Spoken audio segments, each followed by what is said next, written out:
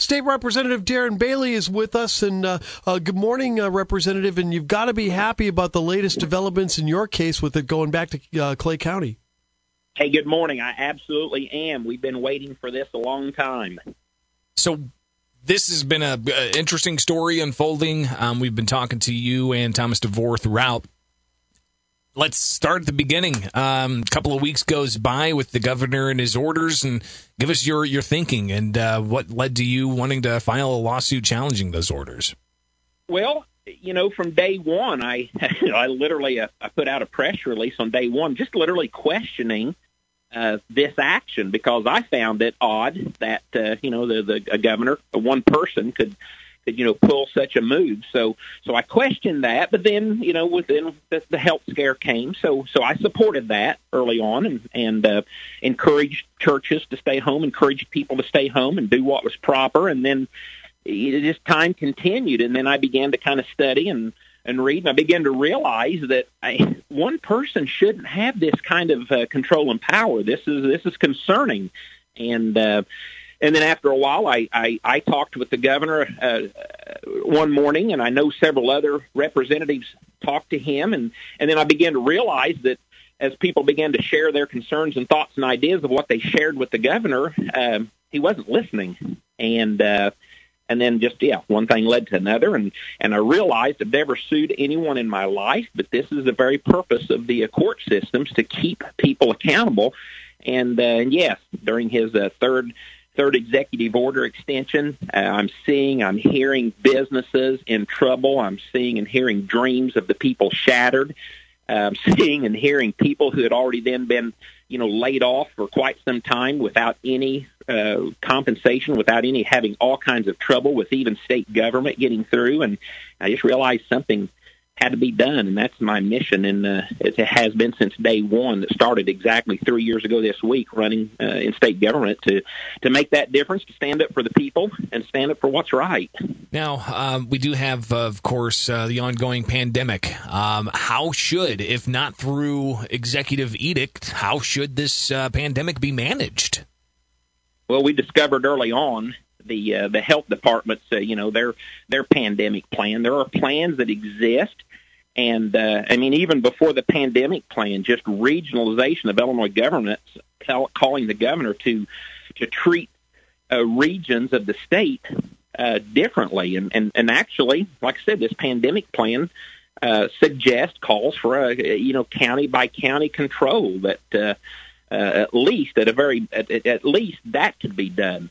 Each county health department could be responsible for working out a plan and delivering that. So we discovered that and tried to get that done. We presented a back to business plan. Many of the Southern Illinois health departments were on board with that.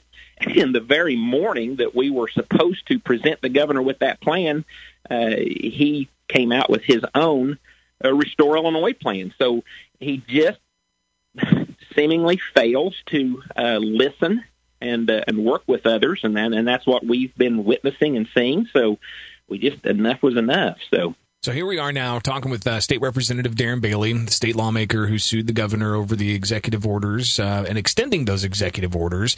The governor tried moving it from Clay County courts to the federal court, and that's after you won a temporary restraining order, but you decided to pull that back to kind of reformulate your position, filed that again. That was transferred to federal court. The federal court sided essentially with you and the Department of Justice, saying that this belongs in state court. So here we are today, 1 o'clock down in Clay County Court. You've got the same judge that gave you a temporary restraining order last time. Is that right? That is correct. So all this has been. Well, what does that tell you? What does that signify to you is going to happen today at 1 o'clock? I think it's obvious. I think this judge is going to hold our governor accountable. This whole thing has been delay tactics from our governor, delay tactics, one after the other. And I threw out the restraining order. The only reason I did that is because his appeal was challenging the mode of that restraining order. So it's like, well, that's not the argument here. The argument is freeing and releasing businesses and the people of Illinois. So that's why that was thrown off. So no, I expect a a swift and immediate and a decisive decision here.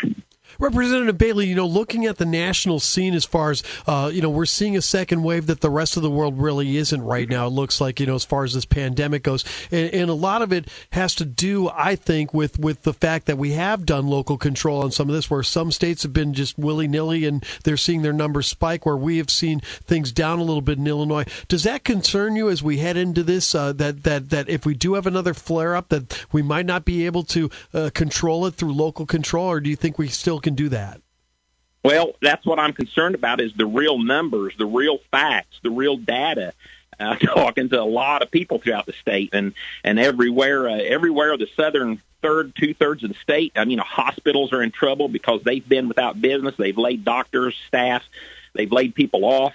I'm just not seeing that message jiving with reality. I've got a problem with that. I'm not seeing that. And then when I do see that, I discovered here last week when the Red Cross, when they do their blood drives, guess what? They test each one of the people that come in for COVID. We've got all these numbers that are stacking on top of each other, and I'm concerned that for some reason we're not being given the truth that we really need. So I do have serious concern about that. We need to take this seriously, but at the detriment of destroying our economy. I've contended from day one, we are a smarter people than this, and we can handle this differently. State Representative Darren Bailey, just one final thing here. If, are you prepared to go all the way to the state Supreme Court with this? I would imagine that if the judge does come down and sides with you, the governor may try to, still have his authority there to some degree, or at least to restore that authority to some degree by taking it back through the state courts. Are you prepared to take us all the way through to the state Supreme Court? I absolutely am. I'm prepared to take this all the way to the end. Was the focus of the conversation when I first met Tom DeVore and had my first conversations with him, and we talked about. Now, I'm not a quitter, and I take things to the end, especially when I believe in things like this, and seeing something imposed, a one rule governance from one person and an abuse of power, that has got to be. That's got to be stopped and held in account, and I'm absolutely prepared to take it all the way. And from your understanding, if the ruling does come down in your favor, does that instantly, does that mean that the governor's orders are void?